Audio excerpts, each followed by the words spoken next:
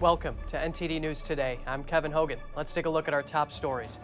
Over 1,000 illegal immigrants died crossing the southern border into the U.S. since President Biden took office. That trend is increasing. A U.S. lawmaker warning Americans about sharing their DNA with testing services, saying foreign adversaries could access it to create bioweapons. A World Health Organization official admits that the distribution of the monkeypox vaccine is being treated as a clinical trial and that not much is known about the large-scale effectiveness of the vaccine.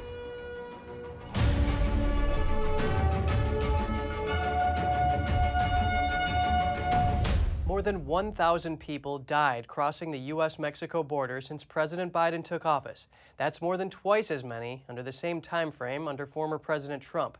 Many factors make the journey harder and more dangerous than some might think. Here are the details. The U.S. is seeing a record number of illegal border crossings so far this year. More than 1.7 million people have crossed as of June, and the fiscal year is not over yet. The Customs and Border Protection Division chief says migrants imagine the journey to be easier than it really is. This mass migration issue is this group of people coming over here. They're not told how bad it can really be. They think it's just as simple as coming over. You're here and you're free and it's easy to go, and it doesn't work that way. And that's where we get into the injuries and the unfortunate casualties, across the entire southwest border. It's not just coming off of a piece of infrastructure. It's coming across the harsh terrain. They could fall anywhere in the mountainous terrains that we have across the southwest borders as well. Plus we have we have a lot of water issues where the rivers, they have to cross the rivers. Those are always traumatic that we have there. So they have to come across that as well. Last year was the deadliest for migrants crossing the U.S.-Mexico border. The United Nations recorded almost 730 fatalities. The UN started keeping track of that number in 2014. Deaths in Arizona last year were the highest in 4 decades, according to local medical examiners. And in California, a San Diego hospital is seeing an increase in a specific type of injury. So the injuries that we're seeing and what we're really seeing the increase are patients that are falling from the border wall between the Mexican and the United States border, and they're falling directly into San Diego County, jumping over the border fence itself. In some sections, the wall is as high as a 3-story building.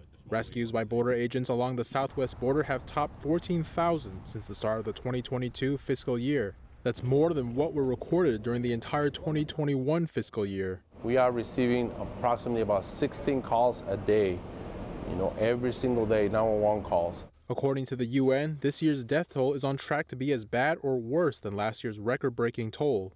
In response to the influx, Texas Governor Greg Abbott in April started sending buses filled with illegal immigrants to Washington, D.C. Now, a newly surfaced email shows an official of the Federal Emergency Management Agency, or FEMA, saying illegal migrants who had no family to pick them up in D.C. will be put on a train to Miami. It was obtained by the Heritage Foundation through a Freedom of Information Act request. The email was introduced as a quick update from FEMA. The email states, for this first drop, some were picked up by family members and the rest will be put on a train to Miami.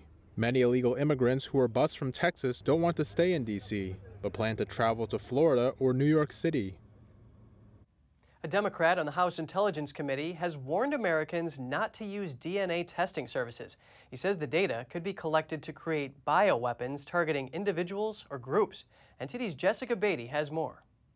At the Aspen Security Forum in Colorado Friday, Representative Jason Crow said people willingly send their DNA to testing and ancestry services, but that means those companies now own their DNA and can sell it, which means adversaries could potentially use it. You can actually take someone's DNA, take their medical profile, and you can target a biological weapon that will kill that person or take them off the battlefield or make them inoperable. Crow said because foreign governments can collect Americans' DNA and weaponize it, U.S. officials need to have a public discussion about the protection of DNA information, healthcare information, and related data.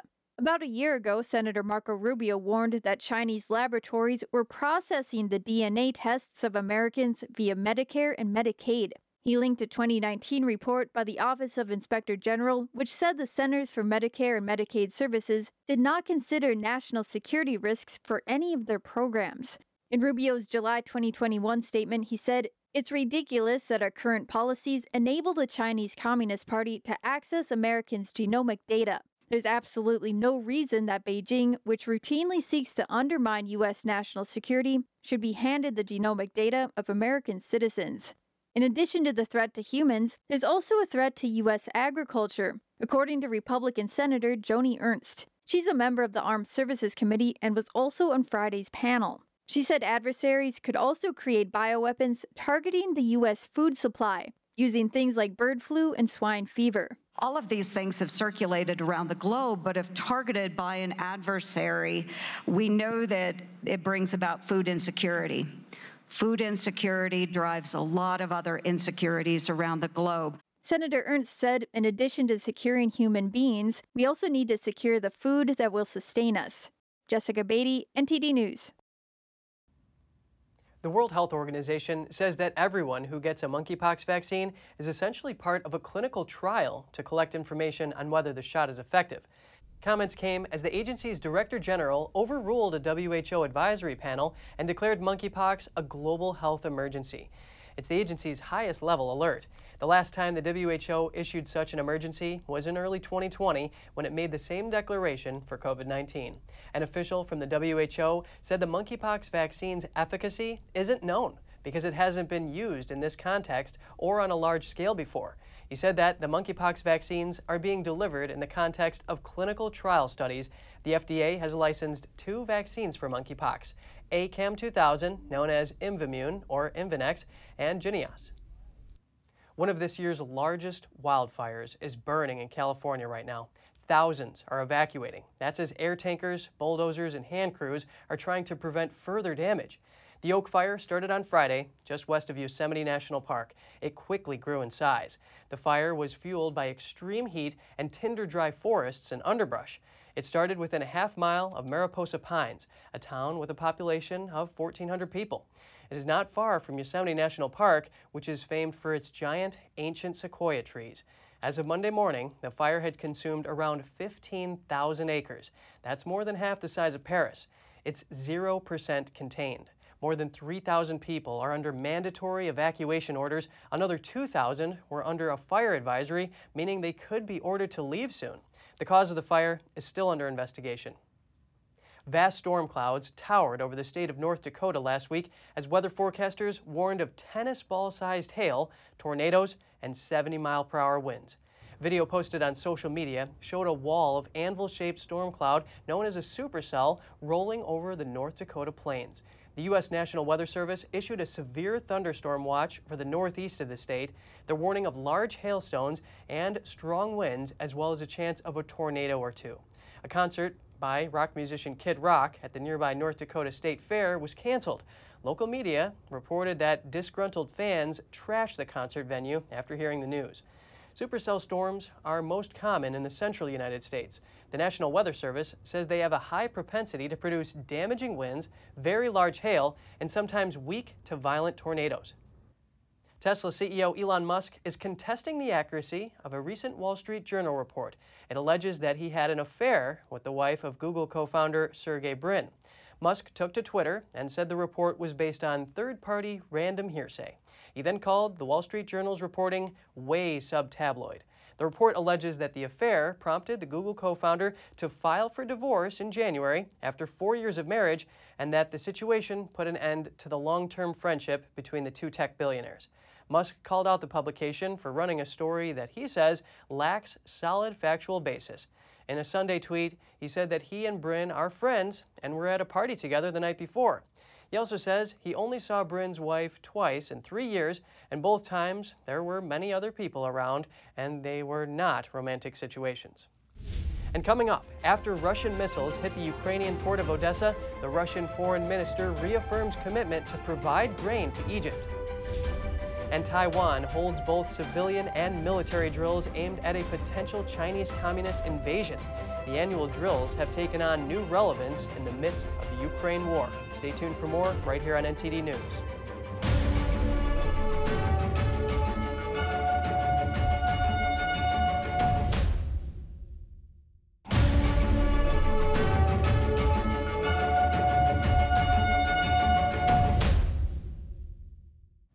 The court hearing of the 21-year-old Russian soldier convicted of killing a Ukrainian civilian will not be taking place today, following a request from his lawyer. The soldier's lawyer told CNN that after feeling sick, he sent a petition to the Kyiv Court of Appeals to postpone the hearing. And the prosecutor said the trial will not resume today. Vadim Shishimarin was found guilty of killing a 62-year-old civilian during his deployment with the Russian army. He was sentenced to life in prison on May 23rd. It's Ukraine's first war crimes trial since Russia's invasion. At the last hearing on July 13th, the soldier's legal team asked the judges at the Kyiv Court of Appeals to reverse the verdict. The court then asked his lawyer to supplement the appeal. The judge has not yet announced a new hearing date. Russia today brushed aside alarm following a missile strike by its forces on Ukraine's port of Odessa. The strike follows a UN-brokered deal aimed at easing global food shortages by resuming grain exports from the Black Sea region. Russia's Foreign Minister Sergei Lavrov offered reassurances over Russian grain supplies to Egypt at the start of an African tour on Sunday. His arrival comes amid uncertainty over a deal signed between Russia and Ukraine to resume Ukrainian exports through the Black Sea. But on Saturday, Russian missiles hit the major Ukrainian port, Odessa. Ukraine's President Volodymyr Zelensky called the attack barbarism that showed Moscow could not be trusted to implement the deal struck just the day before with Turkish and UN mediation. Video released by Ukraine's military showed damage in Odessa. The military said 2 missiles hit the area of a pumping station and 2 more were shot down. Russia said on Sunday its forces had hit a Ukrainian warship and weapons store in Odessa. Speaking in Cairo, Lavrov reaffirmed the commitment of Russian grain exporters to meet all their commitments. In a press conference with his Egyptian counterpart, Lavrov said there was a common understanding of the causes of the grain crisis.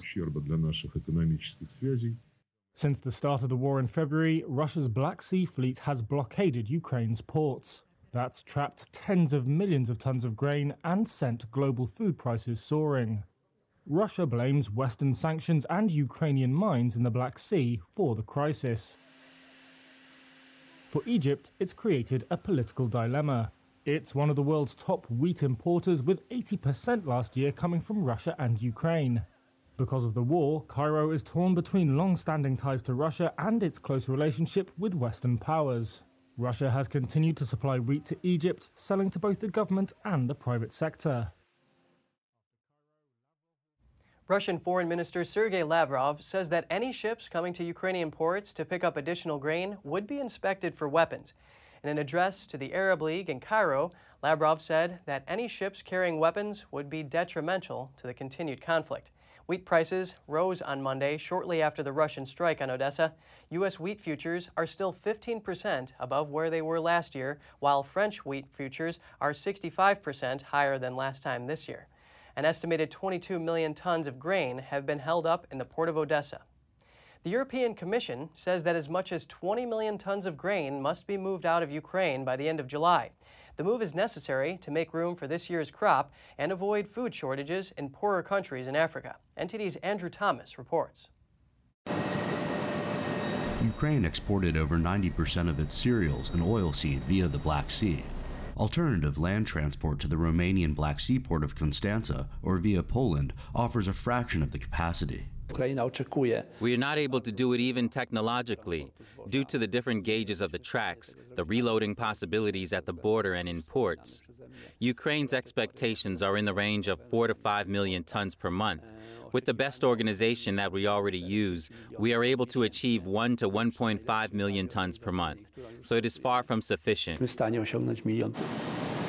Romania is home to Europe's fastest loading grain sea terminal and could channel up to 600,000 tons a month if organization and infrastructure improve. Hungary and Slovakia offer significantly lower capacities. A lack of containers is also a problem. There is no reloading equipment or containers. I appealed for containers primarily because it would be the most efficient way of transport and loading. And we expect it. We in Poland will not suddenly build a few thousand containers, nor will Ukraine. The manager of Poland's Gdansk bulk terminal, Rafał Rozansky, said investments were needed to deal with Ukraine's grain. We need the necessary huge investments in the storage spaces, not only in port. We need the grain hubs near to the border to transfer the goods very fast from Ukraine, and after that we need to improve our logistic chains, I mean the railway connections, that we can somehow make it predictable. Romania is experiencing a different kind of bottleneck. A ship can take 50,000 tons of grain, or the load of 25 to 30 freight trains. A truck can carry only 25 tons. Romania's Constanța port can process up to 77,000 tons of goods per day, but grain has to get there by land. Andrew Thomas, NTD News.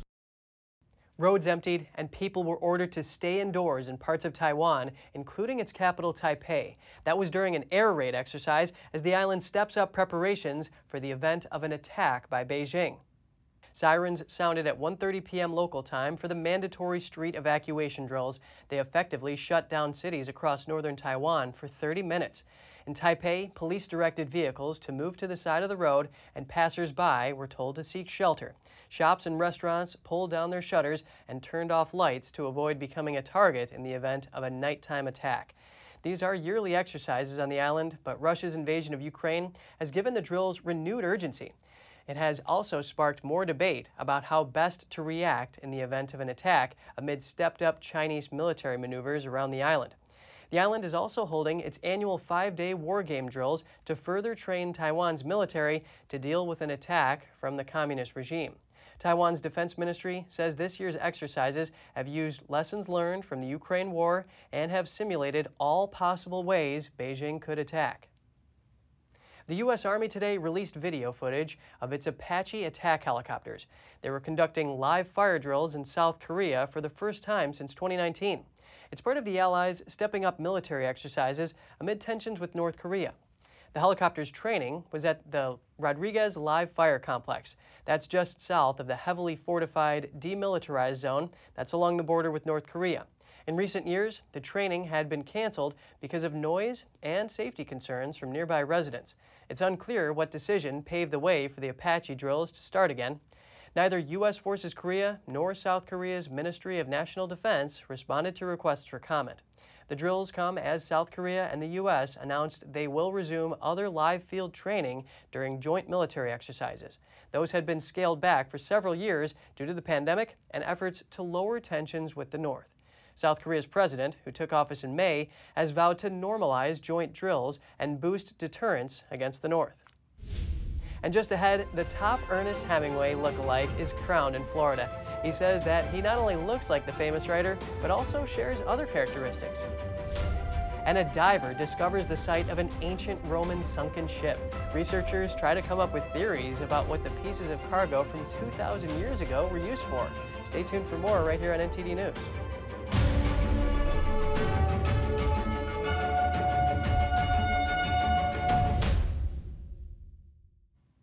Enjoy Life Natural Brands is expanding its voluntary recall of baked goods over the potential presence of hard pieces of plastic.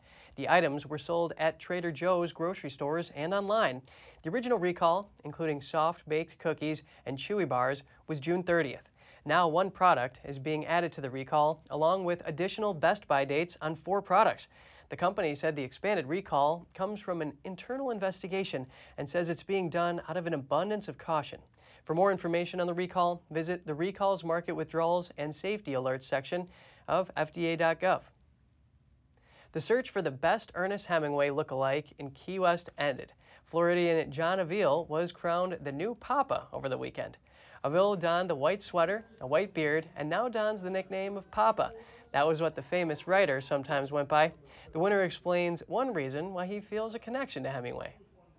I think I feel most like Hemingway because of his relationship with his friends, his wife, and his children. My kids are here right now, and I feel very, very rich right now. Avil said he shared other traits with Hemingway, including a love of fishing and writing both fiction and nonfiction. The 65-year-old real estate attorney bested 124 other entrants after 2 preliminary rounds and Saturday night's finals. Those were judged by past winners at Sloppy Joe's Bar. That's a saloon where Hemingway and his friends used to hang out. A whale breached and landed on the bow of a small boat near Plymouth, Massachusetts beach on Sunday morning. The town of Plymouth says no one was hurt and there was no major damage to the 19-foot boat. The Massachusetts Environmental Police will investigate the incident. The Plymouth Harbor Master says boaters should try to remain at least 300 feet from whales. That's to minimize potential interactions whenever possible. But sometimes a wild animal can be unpredictable. A diver and an environmental activist made an exceptional discovery when he located the site of a Roman ship. It is thought to have sunk some 2,000 years ago. History professor and archaeology lover Fabio Madaciera used his cartographic GPS and uncovered the cargo of the ancient ship. He found several hundred tiles and objects under the sand and hidden along the rocks. The data he collected were then analyzed by archaeologists. They confirmed the sinking of the ship that can be traced back to the Imperial Roman period between the 1st and 4th centuries AD. Archaeologists say the ship's cargo was probably used for renovating coastal villas. During his dive, he also found an iron anchor with a fraction in the spindle. That suggests that before sinking, the ship was in great distress, probably due to a violent swell that pushed it towards the coast. Gardening is good for your muscles and your mood, plus you can get a bountiful harvest. What's not to love about it, other than a little elbow grease? Here's Gina Marie, who brings us Strong Mind and Body.